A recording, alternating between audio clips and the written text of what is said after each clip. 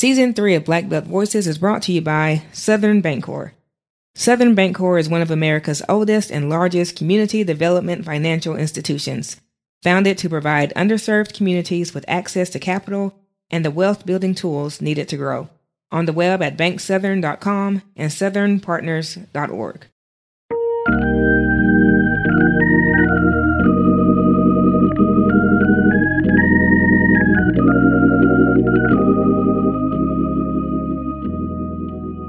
Hi, it's Katrina Dupins here with a Turn to Your Neighbor segment. In the last episode of Black Belt Voices, Adina and Kara spoke with professional genealogist Nika Sewell-Smith. Well, today we're continuing our discussion on genealogy and featuring Amanda Hunter. She's a registered nurse in Central Arkansas who has been climbing her own family tree. I knew some of my great-grandparents, but I didn't know all of them, and I wanted to see how far back I could go in our ancestry. And I didn't know how far back we could go with, the Civil War and everything, if we could go any further. I was able to go back to about 1817, but there was a very distant cousin that was able to go back to 1750, which was my sixth great-grandfather. So they are from South Carolina, and she has all those records, even back to the slave schedules from South Carolina and North Carolina. I've never met her, but she's done a really good job. But me personally, it was about 1817. Amanda's learned a lot of interesting things about her family, but one story that sticks out is the story of James Percy. On my dad's side, my third great-grandfather was actually a private in the Union for the Civil War. And so I didn't know that was even something in our family. And so I usually try to go once a year to the cemetery and kind of visit his grave, because it kind of reminds you of the bravery that he had during that time as a slave to still, do that. And also one day I'd like to go to D.C. because his name is on the memorial.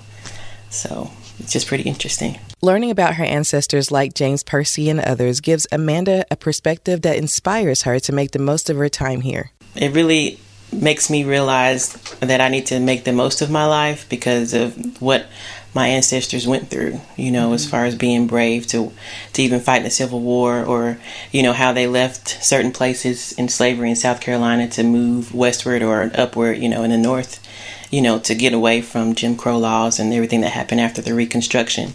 For them to go through all of that just inspires me to make sure to make the most of my life and to leave a legacy like they did. And if you decide to climb your own family tree, Amanda offers this advice. Be patient, because, certain things are there and then some are not. So you may find records on certain relatives, and some relatives it may take a while. Talk to your elders, record them, because those stories you may not remember verbatim. It may take a while, to get that out of them. They may not remember everything. But if you spend time with your elders, the people that maybe were, during a time when you weren't, even alive, record those stories and visit cemeteries, which may sound weird, but you can find a lot of information of who was living and who died and were maybe your relatives in the same cemetery where people have already passed on. Thank you for sharing your story, Amanda, and thank you for listening. Adina and Kara will be back on December 15th to start a new series of episodes focusing on economic equity. We're starting with Mr. Darren Williams, as CEO of Southern Bancorp. We are very much a social entrepreneur, social enterprise that we intend to be profitable, but we make our profits from the purpose. We don't exist to make money. We exist to make a difference. I hope you'll join us for that. In the meantime, hit us up on social media. We're at Black Belt Voices on Facebook, Twitter, and Instagram. The Black Belt Voices podcast is a production of Black Belt Media, LLC. Season 3 of Black Belt Voices is brought to you by Southern Bancorp. See you next time.